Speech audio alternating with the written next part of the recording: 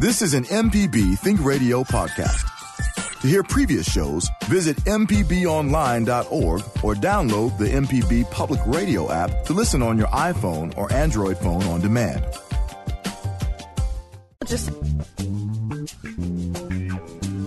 Welcome back. This is Now You're Talking on MPB Think Radio. It's a show about the most interesting people and stories of Mississippi. Hey, today we will speak with speaker, author, and peace warrior. Love that. Megan Onan about her many projects and her quest to build peace, one person at a time. We'll also chat with the latest headlines of the weekend roundup and get your feedback to our question today. Do you believe that people are good? To join our conversation today, give us a call at 877-MPB-RING. That's 877-672-7464. Or email me at marshall@mpbonline.org. This is Now You're Talking on MPB Think Radio. We'll be back right after the news.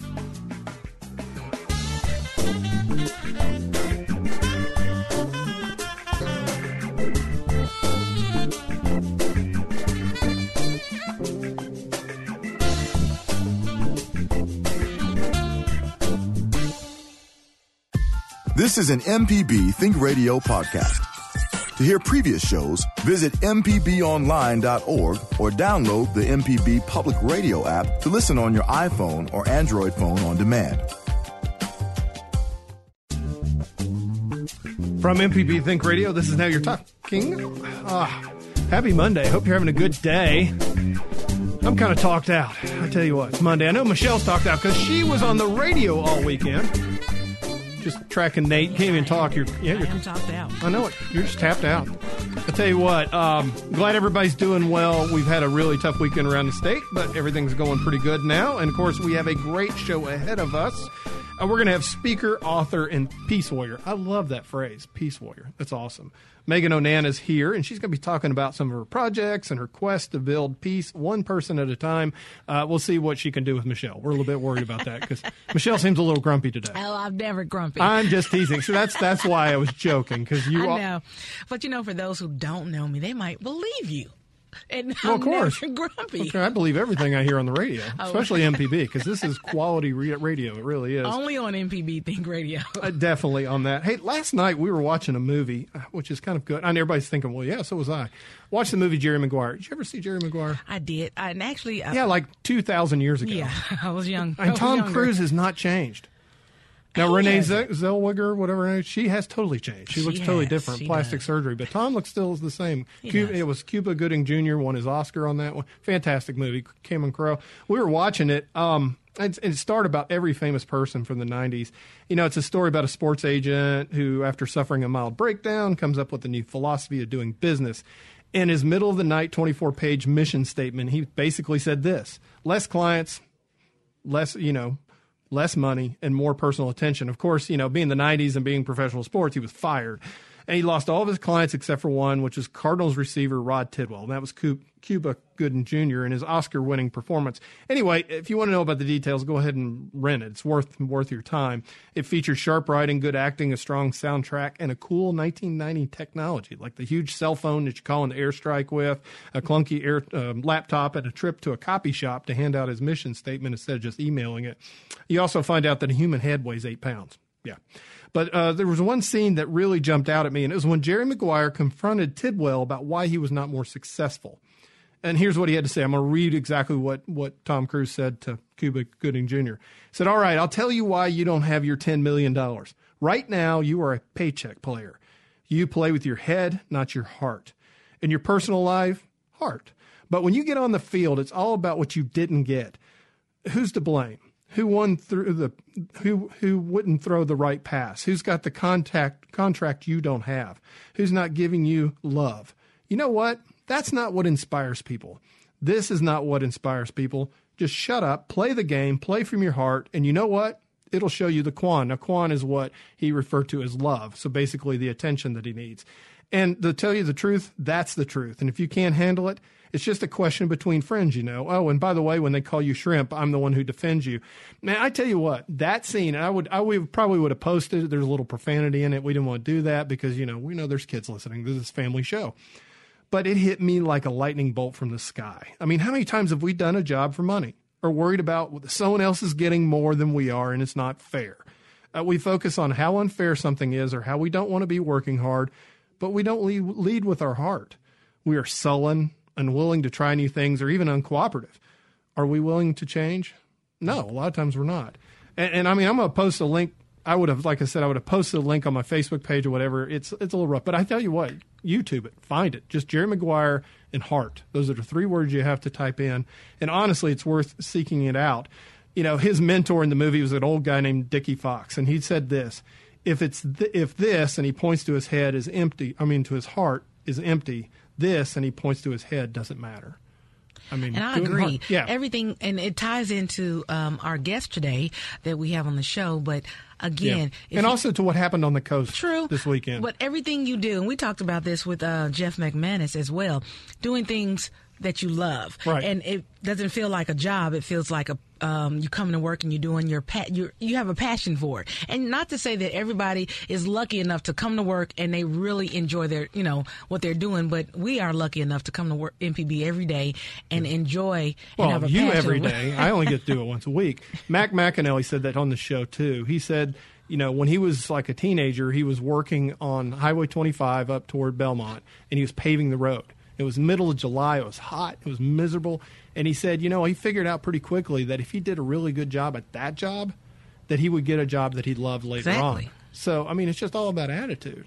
It is. And I was watching over the weekend. 2 things really jumped out at me about Nate. Number one, it was not Katrina. Nobody said it was going to be Katrina, but it was in its own way a killer.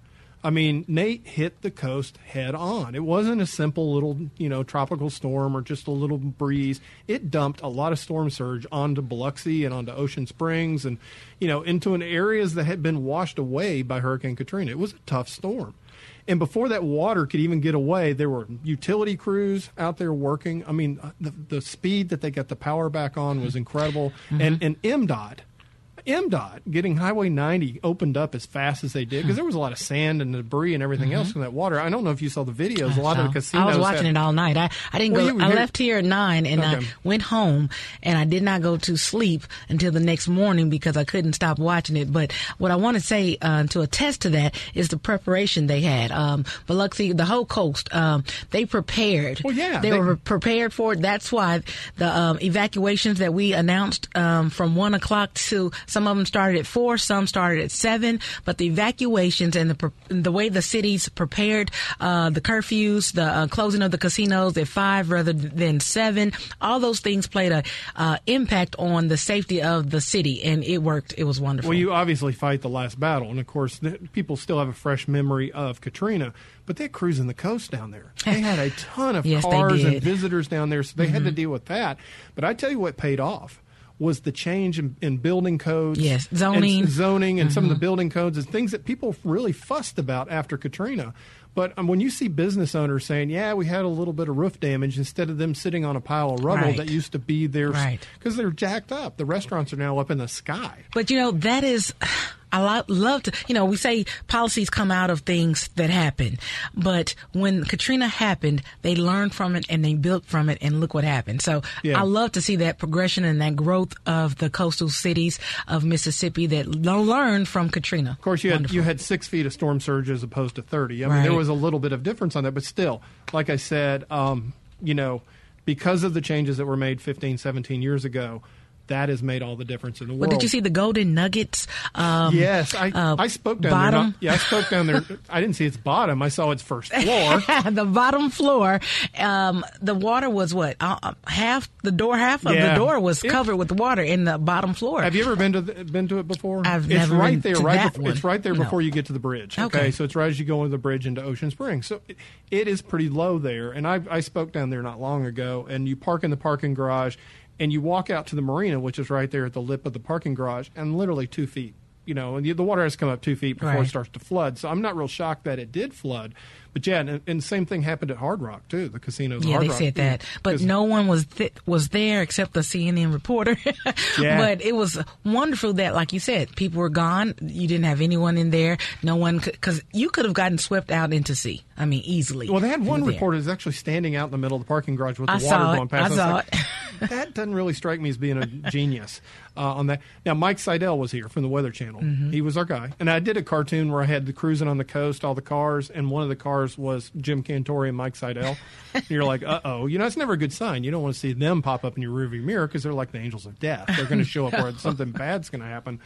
I did the cartoon. They put it out. Seidel got in touch with me.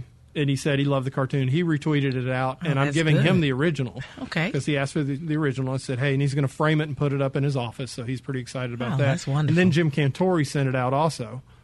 So I was like, hey, wow, awesome. So I was like, that was my 15 seconds of fame. 15, really. Yeah. So it was pretty darn cool. But the good news is, and I was following, we didn't have social media with Katrina. No.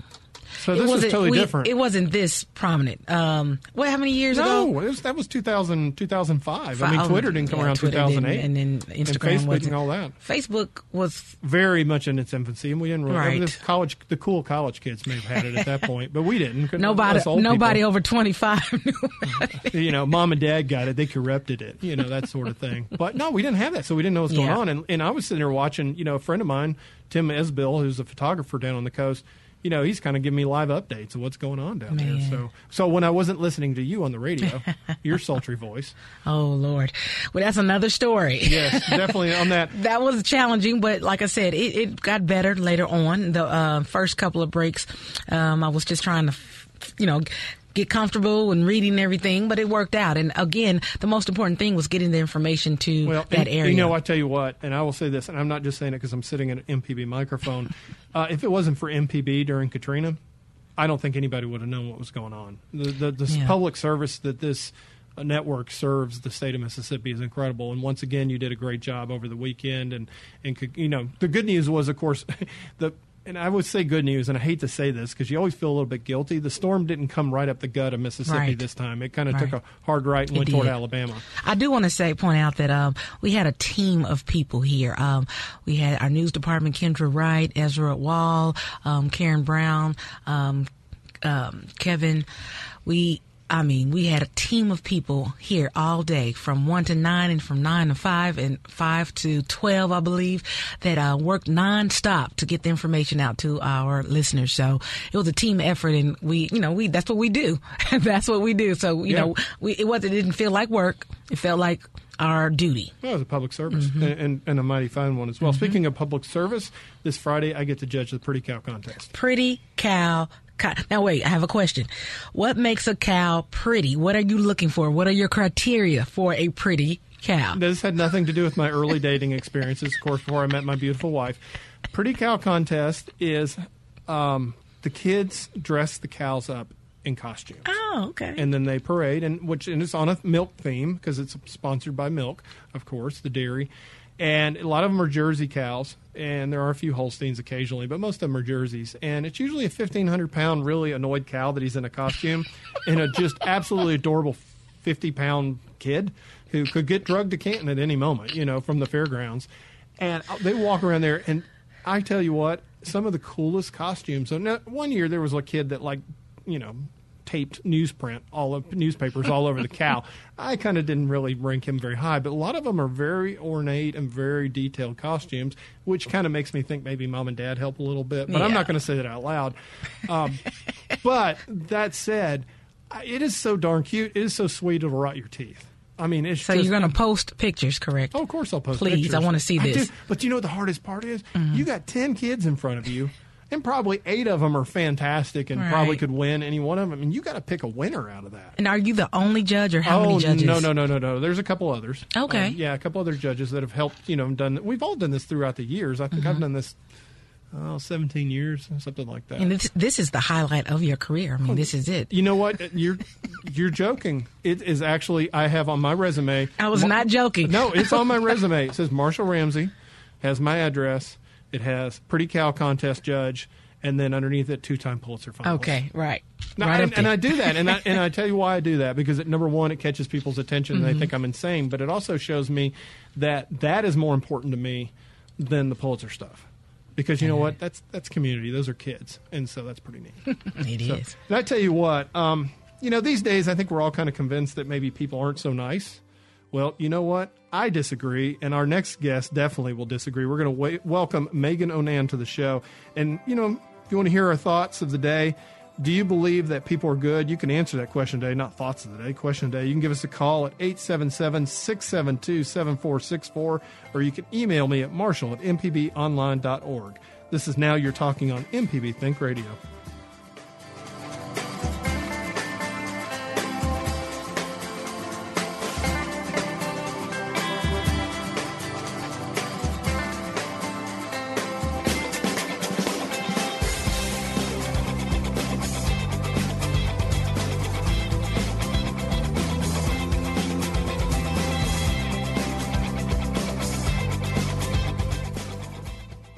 Informative MPB news stories, the local shows you love, up-to-date severe weather info, and the state and worldwide reach telling the story of Mississippi. You're listening to MPB Think Radio. Welcome back. This is Now You're Talking on MPB Think Radio. I'm your host, Marshall Ramsey. Happy Monday. I hope you're, if you're on the coast, I hope you're cleaning up and you survived the storm well, and I'm glad you're doing okay. If you're in the rest of the state, I hope you're enjoying summertime, which has reappeared in the middle of October. Thanks, Nate. Thanks for nothing. Thanks for pumping up pure moisture. Hey, look, our guest today communicates a quiet strength. Like that. She definitely does. It comes from her experiences as being rejected as a gay woman. She will talk about her quest to help other people understand real courage. Megan, welcome to the show. And you and I were talking about probably the worst exercise in the history of man, except for maybe burpees, is suicides.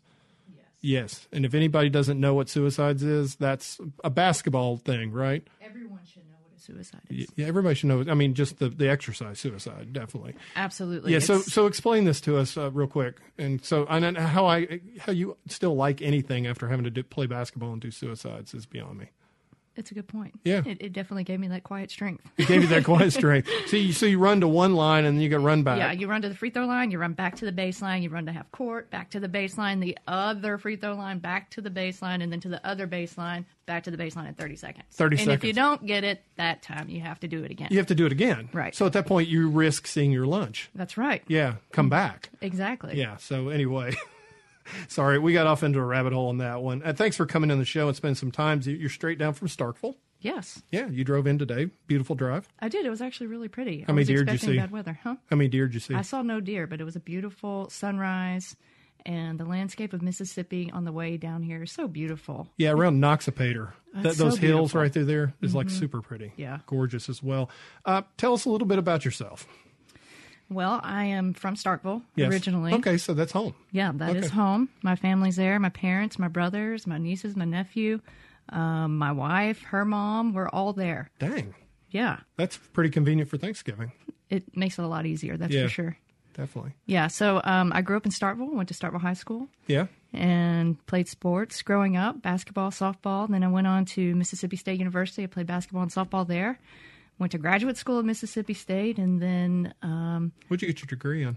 my undergrad was in psychology, and then my graduate degree is in counseling. So she's been writing down stuff this whole time. Michelle's not listening, but that explains it all. Yeah, You're trying to figure me out. I've already got you figured out, Marshall. And it doesn't take much. It's a pretty thin book, to be honest with you on that.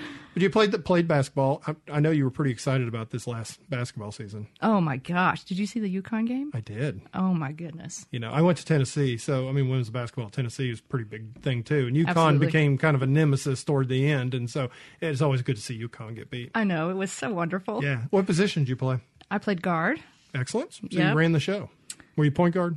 I did some point guard, but once I did in high school, I did point guard. And then when I got to college, I did more guard. Yeah. So I was a little bit too slow to be point guard in college. So what were your career ambitions doing the psychology and the counseling and everything like that? I wasn't sure. I didn't know what I wanted. I knew I wanted to write. I knew I wanted to publish books, but I didn't know beyond that really what I wanted to do. Yeah.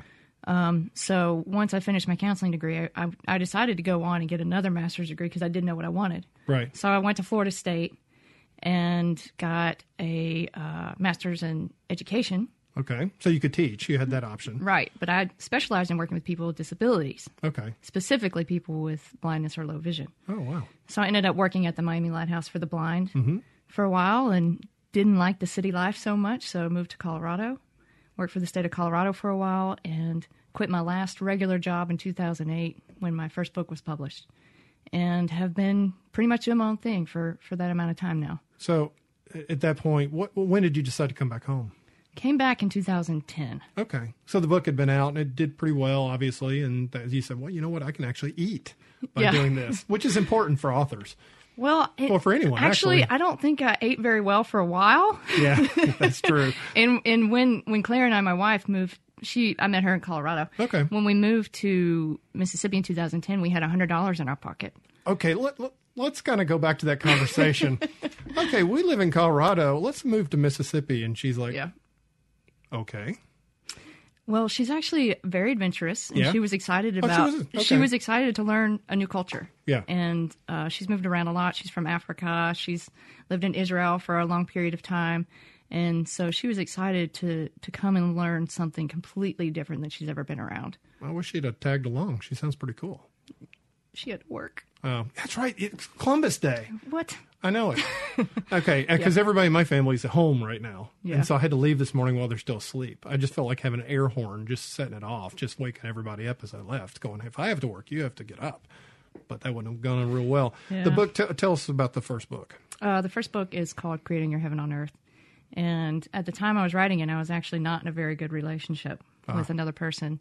And I think it was just my way of getting out of it. Mm-hmm. So I wrote that book straight from my heart. Oh, yeah. And it really pulled me forward into my journey. And that relationship ended shortly after I knew I was going to get the book published. And I started this whole new life after that happened, and really starting to discover who I was. Right. And especially spiritually. And that takes a lot of courage.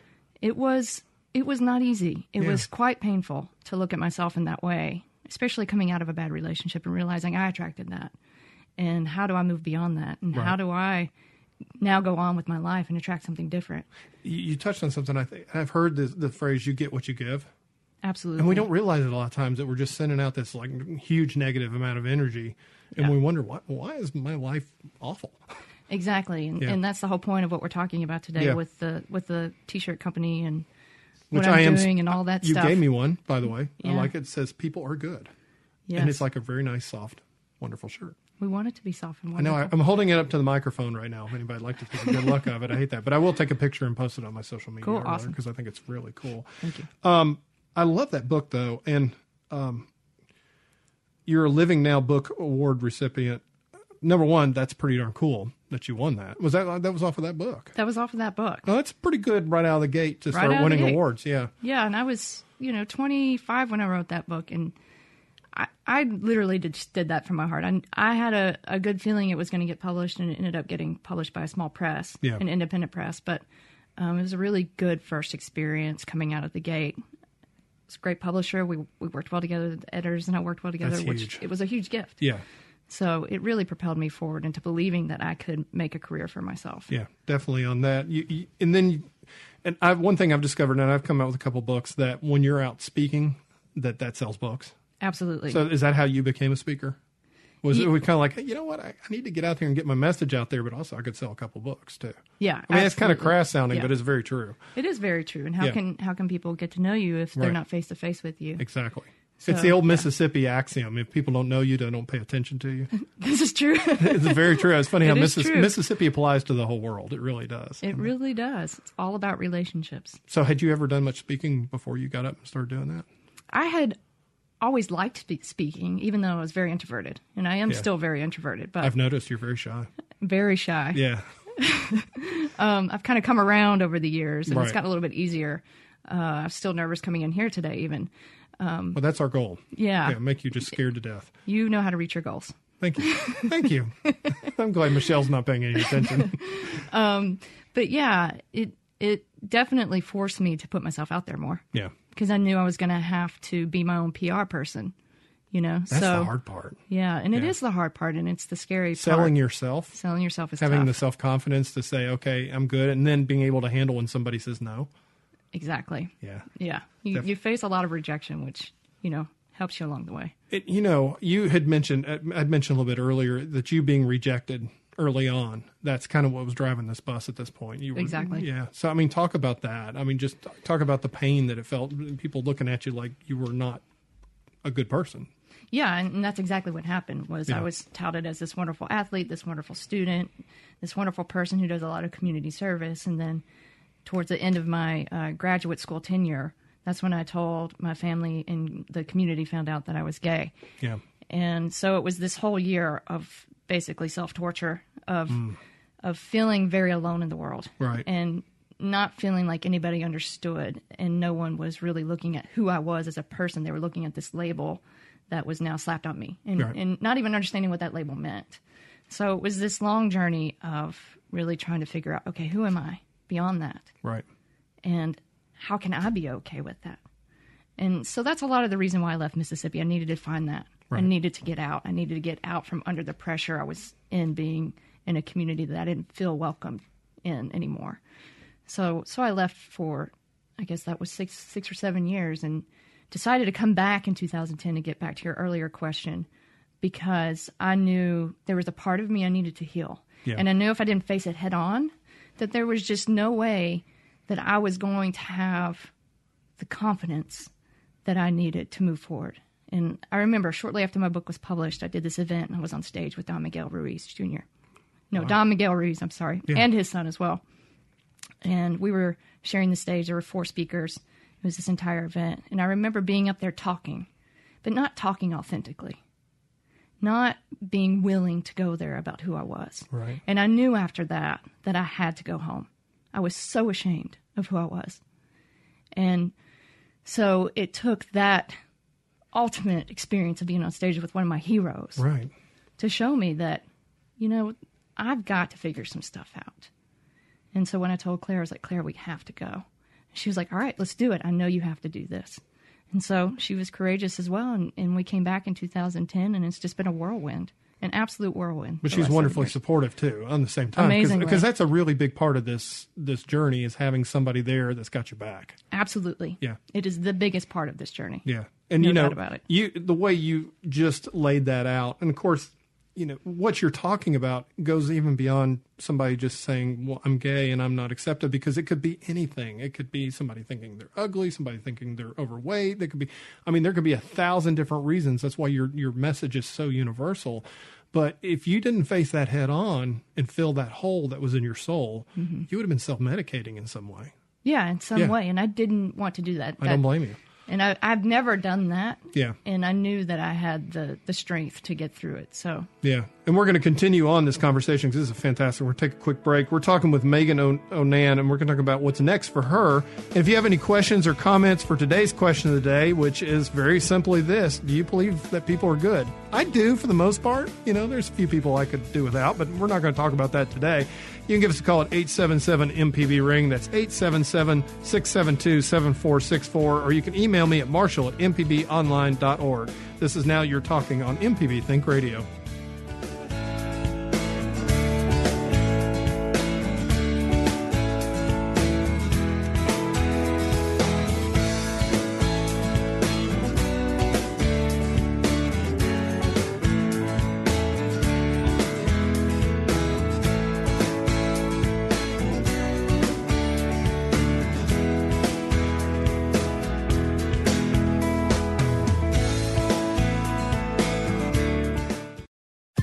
This is an MPB Think Radio podcast.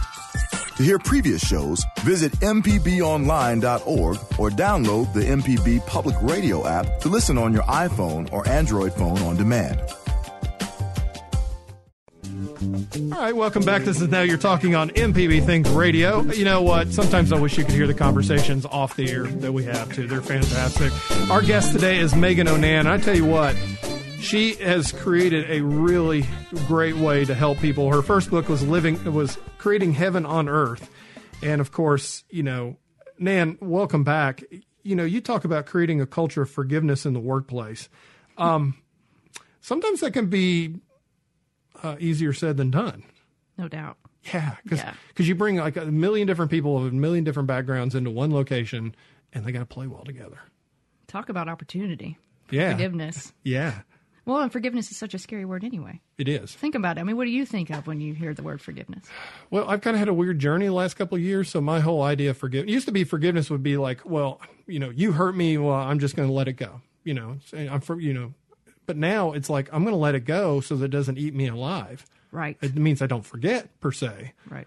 But, it's the whole thing about, pouring acid, to hurt someone else. Yeah. Yeah. And then you just create more. Not taking acid, thing. Pouring acid down the throat. So, yeah, but you do. And it, if you're angry at somebody and you hold that grudge, it literally, you will have physical problems. You will have mental problems. It will eat you alive. Yeah. And that could have happened to you. Oh, no doubt. Yeah. There's no doubt. I've cried a lot of tears. I mean, that's the whole thing about forgiveness. It's really about self-reflection. Right. It's really about going inward and seeing what those stumbling blocks are for you. Right. And doing what you can to take responsibility for your part and forgiving those who have hurt you also. Right. So it's this two-way process. And I think people forget that it's all about other people, but it's also about you, not just self-love in general. Right. And finding confidence in who you are, so that when you go out into the world and you go with that confidence, that you don't necessarily feel attacked by every person, right, because you believe in who you are. Yeah, that's a great point. I heard a phrase over the weekend that hurt people hurt people. That's so true. It is so true. And we're not taught when we grow up necessarily. Yeah. I'm sure some of us are taught this, how to deal with hurt, but we're not taught how to deal with that hurt and how to use it effectively and how to use it to be a stronger person, yeah, and to be a better person. And we're if you have the opposite. Yeah, if you have no self-esteem and somebody does say something to you, you instantly go on the defensive and attack, like you said earlier. Yeah, most people react. Yeah. I mean, that's survival. That's what we're taught. Yeah. If someone punches you, punch them back. Right. And you're in fight or flight all the time. All the time, and it's exhausting. It is. It's so exhausting, and I think that's what we see is happening in our world right now, and especially in the United States. Is I think everyone's just really tired. Well, they're really tired. It's been, and I've tried to pin it when it happened. I think 2008 was because a lot of people lost so much when the economy went down. But it seems like, and that's about the time of the growth of social media too. Yep. So it's like the two that's things. A good point. Yeah, the two things kind of went together, and it's like. And I love social media. You do too, because it's really good for your business, and it's good for what I do also. Yeah. But there's a lot of times I'll just get really nasty comments, and I'm just like, oh, I hope your children don't marry my children. But you can't take that personally. No, you can't, and you have to be careful where you're putting your attention. We talked about this before the show started. Is if you want to get into an argument, you can, but where's that going to take you? What kind of energy do you want to put into the world? Oh, I know some people that get on like Facebook and they just argue with people all day long, and like, what have you done at the end of the day? Right, exactly. You haven't created cool T-shirts. So it's a question everyone needs to sit with: is who do they want to be in the world? Yeah. Who do you want to be to the people around you? What do you want to show your children? What do you want to show the people around you? How do you make that journey, though? That's a hard journey. How do you go from feeling, like you're broken to healing? It's baby steps. And I think everybody wants a quick fix, and it's just not that way. It's one step at a time. When we moved back to Mississippi, I saw that very quickly. I thought, I'm going to go down there, face this head on, and I'm going to be fine. No, it wasn't that simple. Yeah. It was hard. I had to go into a community that rejected me and find a way to love myself. Right. That was super hard. And it's even difficult to think about how hard it was. How did you do it? I, just a little at a time, I did a lot of taking care of myself. Yeah. Like meditating, exercising, doing those just everyday things that help you stay balanced. Mm-hmm. Right. But it was also facing people and having tough conversations. Yeah. And going into those public places and being okay over and over and over. When people are staring at you and realizing it's not me. Yeah, with people I'm terrified of. Right. And facing it. And so as time went on and I was able to have positive interactions and able to have better conversations and was able to put myself out there more, it's just a little at a time I realized, you know what? I'm okay. I am enough. Yeah. But it took me. No one was going to come to me and heal me. I had to do the work. Right. And it's still a journey. It's still sometimes hard for me. But I've embraced that. That's a part of life. We all have wounds. We all have stories. We all have something or someone who has hurt us deeply. And those are just going to pop up. Right. That's natural. So I think it's about finding a way to deal with them. the best way you can. And for me, it's been about facing it, and it's been about crying my tears, and it's been about being okay with who I am and having tough conversations and facing my fears. So it's been all these little things that have helped me on my journey to get to where I am now. I mean, if you're not okay with yourself, then what's the other option? Tell me. Yeah. I don't know. There is no good option. There's not. So, yeah. and it's, there's so many people that can't figure out how to cope through that. So, I mean, that's why I say it's so important for you to tell this story, because there's somebody out there listening right now nodding their head going, I feel just like she did. Yeah. And I think we all do. Yeah. We all have that point in our lives where we step back and say, who am I behind all these stories that I've told myself my whole life? That's the thing, because your brain can be the biggest liar ever. It is the biggest liar. Because it's creating the whole world that you live in, yeah. your perception of it. And if you start believing that, playing those tapes. Yeah, playing those tapes. Never ends. Right. Because then everything you see outside of yourself it's just going to replay it for you. Because that's what you're seeing. That's your perception. Right. I heard Deepak Chopra talk once. He was speaking, and the big question he asked when he was on stage, which I was really impressed by, was he had you close your eyes and hear your thoughts. And while you're listening to your thoughts, he says, who is listening to those thoughts? Right. And that's what we're talking. That's the essence of who we are, is beyond those thoughts, beyond what we think we see. So, that's the essence of everything that I do. So, I mean, think about it. So you're playing that tape in your head that I'm ugly, I'm overweight, nobody likes me, I'm stupid. And then somebody comes up to you and makes a comment that may be innocent. Right. And you just jump on that. Yep. You don't hear the 10 other comments that are positive. Right. Because that is the worldview you've got. Exactly. Yeah. So powerful. Your mind is so powerful. Wow. That's incredible. You talk about forgiveness in the workplace, and you speak on pulling perfect out of the imperfect. And I mean, talk about that, because I'm fascinated that, because I mean, I've worked with all kinds of personalities in the past, and sometimes it's tough to get along with people. Right. So how do you do that? You have to stand in your truth. You have to be who you are, and the rest just kind of falls into place. Yeah. It's really simple. I know it's not an easy task by any means. It is a hard task. Right. I'm not going to sit here and lie and tell people differently. For me, it's been tough, and it may be easier for some people. Right. But I think standing in your truth and just being who you are is what makes things feel like they're working around you. And then you just care less about what anybody thinks about you. You're just seeing the person for who they are, and you're not attached to who you think they are. Right. So, it really is a matter of standing in your own truth and being confident in yourself. One of the things that I think impresses me about your story and about what you've done, I think a lot of people get addicted to self-help books.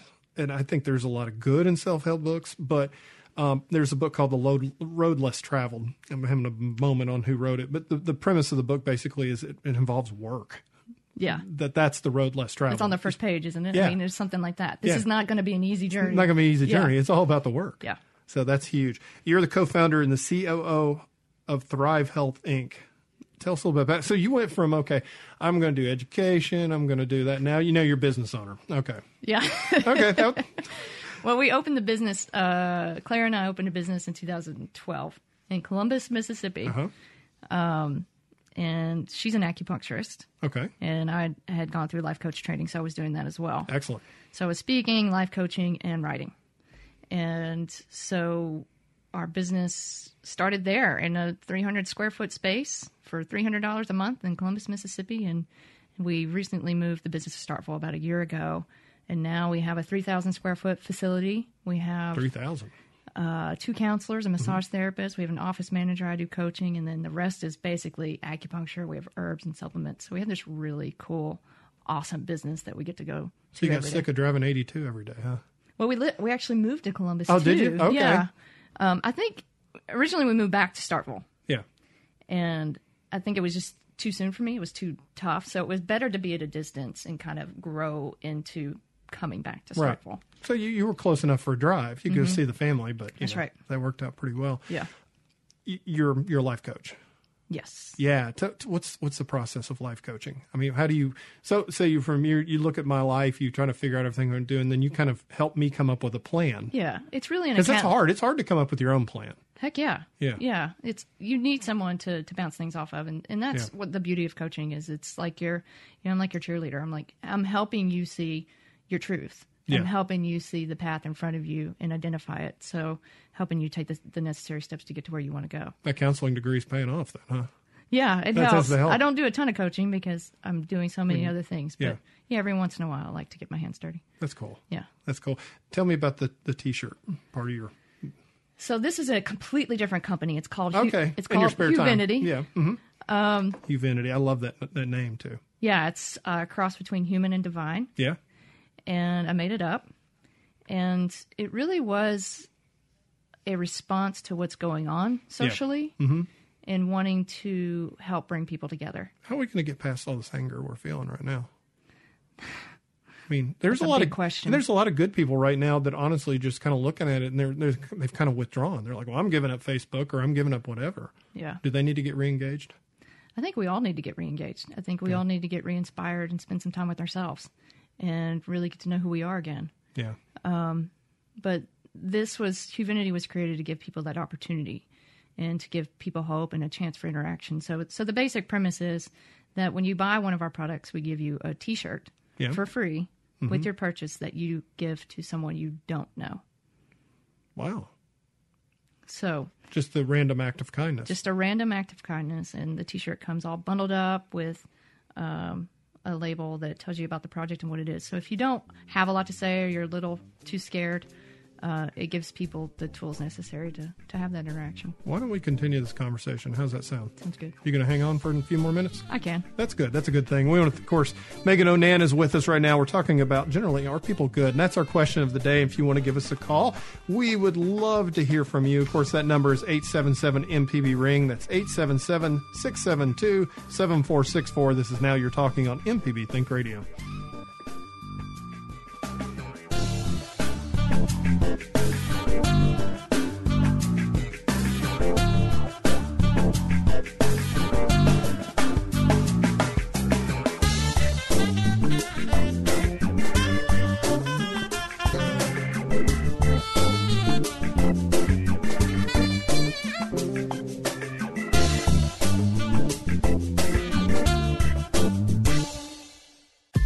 This is an MPB Think Radio podcast.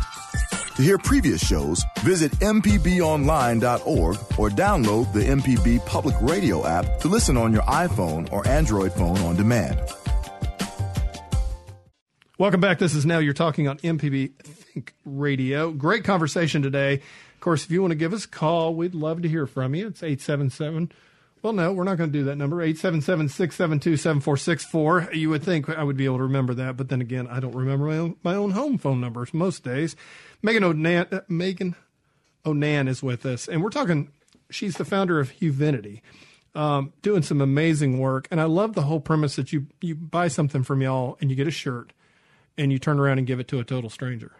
Yep. The old random act of kindness, like when you're in the drive-thru and you pay for the person behind you's lunch. Exactly. Yeah. Except it actually creates an interaction. Right. You know. Yeah, exactly. You know who's giving it to you. Right. No, I chase the people down. I'm like, what do you think you're doing here? Don't be nice to me. Don't be nice to me. Darn it. No, that's incredible. And how long have you been doing this now?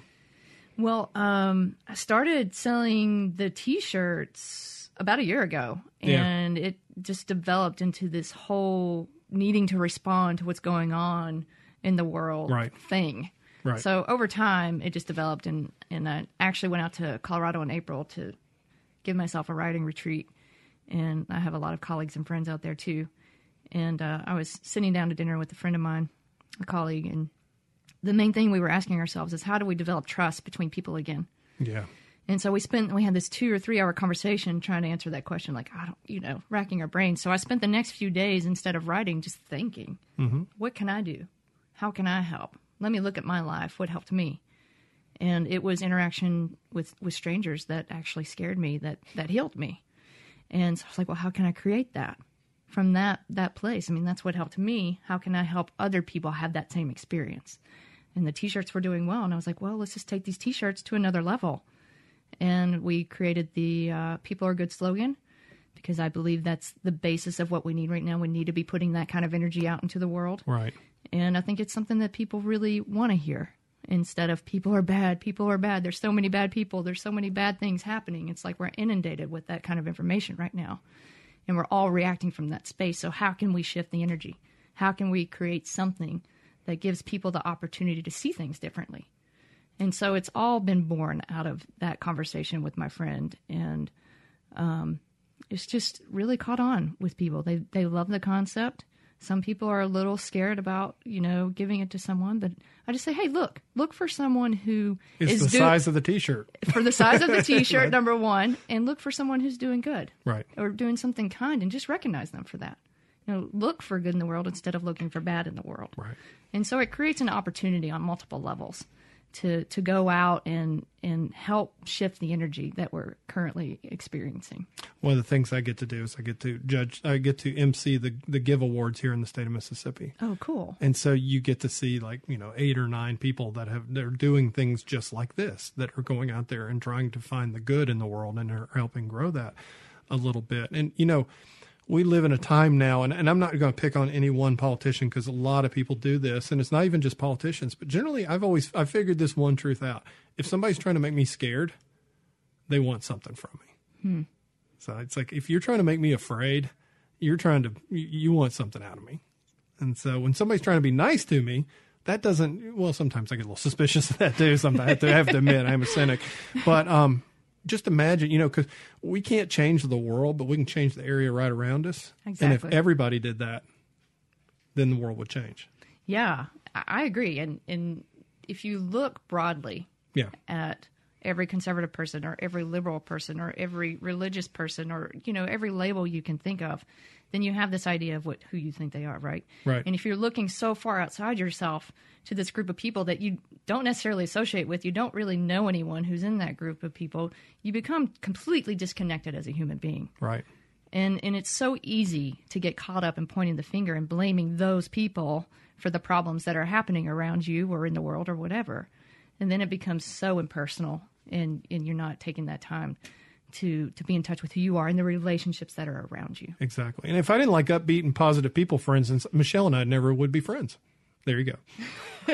Sorry, I had to say that. I always give her a hard time because she's actually in a good mood most of the time, and she thinks I'm a grump. So there you go. But you're right. You said you went to a writing retreat. Are you working on another book? I ended up not writing a thing. Okay. You know how that goes. Yes, I do. Yeah, no, that's how creativity works. No, this company was bred out of that time. I wrote a second book. It was published in 2014. It's called Courage, and the subtitle was Agreeing to Disagree is Not Enough. And it's all about the same concept here, is going beyond our labels to see people for who they are. That is huge. I mean, I was kind of making the joke a little bit about the labels thing, but you miss out on a lot of good friendships. You really do, especially now. Yeah. People are so quick. Like, you voted for Trump. I don't like you. Right. Period. End of story. Well, my sister voted for Trump. She likes Trump, and I draw cartoons about him, but we still love each other. So, that's how that works. That's exactly how it works. I mean, there is a continuum here, Yeah. like, if you're not having real conversations, like, what are you afraid of? What do you feel judged for?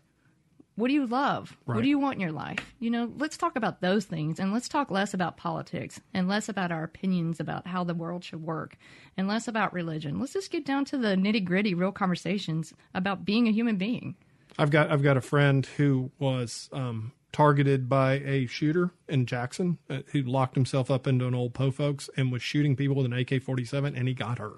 Wow. And shot her. She survived. She was a reporter for us. One of the finest people in the world. She and I have nothing in common except one thing. I had cancer and I have a scar, and she's got a scar on her back from a bullet. Wow. And so we started talking about our scars one day, and then we started figuring out we had a lot in common. Wow. And so we're very good friends now. That's amazing. So like you said, but you got to find that one thing. Right. To get the end on that. And you have to be willing. And that's the thing that I think is missing, is people just aren't willing to go there anymore. Right. Why? Well, I mean, do you think they're afraid, or what's fear? Fear. Yeah. It's just fear. Yeah. That's all it is. That's all that stands in our way. Why? Because they see change happening, and is that why they're afraid? I'm just trying to I'm still trying to figure that out. Honestly, my honest opinion is that Yeah, it's fear of the unknown. It's fear of what might or may not happen based on your past and your history and the wounds that you have. Right. So, yeah, that's the stumbling block is being afraid. And I think for every time I faced a fear or talked to a person that I was scared to talk to and ended up having a good experience. I mean, most of my experience have been very positive going into knowing that I was afraid of having that conversation. I think if you just give people an opportunity and you show up with your best self, that I think most people respond with their best self as well. That's one thing I love about this show, because I get to meet all kinds of different people and talk to them. And I was like, wow, this is cool. I'll keep up with you forever because this is great. What's next for you? I'm going to just keep working on Huvinity. And I really believe in this company. I believe in what it's doing. And it's giving people a chance to feel like they're doing something in the social climate we're finding ourselves in. Yeah. And I'm just really inspired to watch it. I feel like now that I've put it out there, it's just doing its own thing. And I get to just be a part of it. It feels much bigger than me. And I feel like it's my job just to believe in it. Isn't that the greatest way to heal, though, is figuring out there's something bigger than you out there? Yeah, absolutely. Definitely. Megan, how can folks find you real quick? MeganO'Nan.com or Huvinity.com. Well, I want to thank you for joining us today, and thank you for the shirt, too. That's awesome. Very good. Of course, Now You're Talking is a production of MPB Think Radio. This show is produced by the amazing Michelle McAdoo, and if you missed part of it or want to listen to it again, you can go to mpbonline.org. Now You're Talking. Join us next time for Now You're Talking, and coming up next is Southern Remedy. We will see y'all next Monday.